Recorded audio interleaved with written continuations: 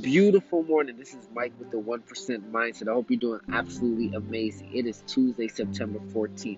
As we approach almost the halfway point of September, I want you guys to sit and reflect.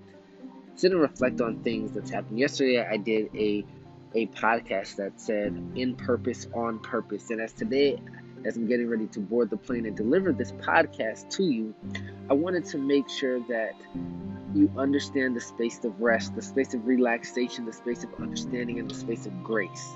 Right? So this podcast isn't going to be long.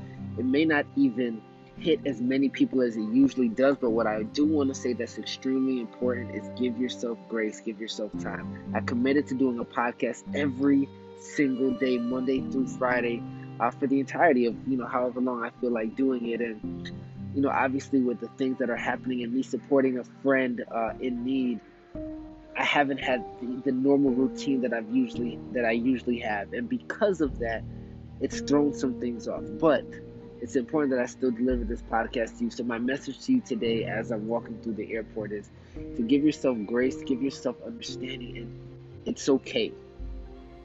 It's okay. It's okay. Anyway, with that being said, I absolutely love you. This is a short podcast. You may not even get a quote, on the 1% Mindset page, but just give yourself grace in this space. I love you.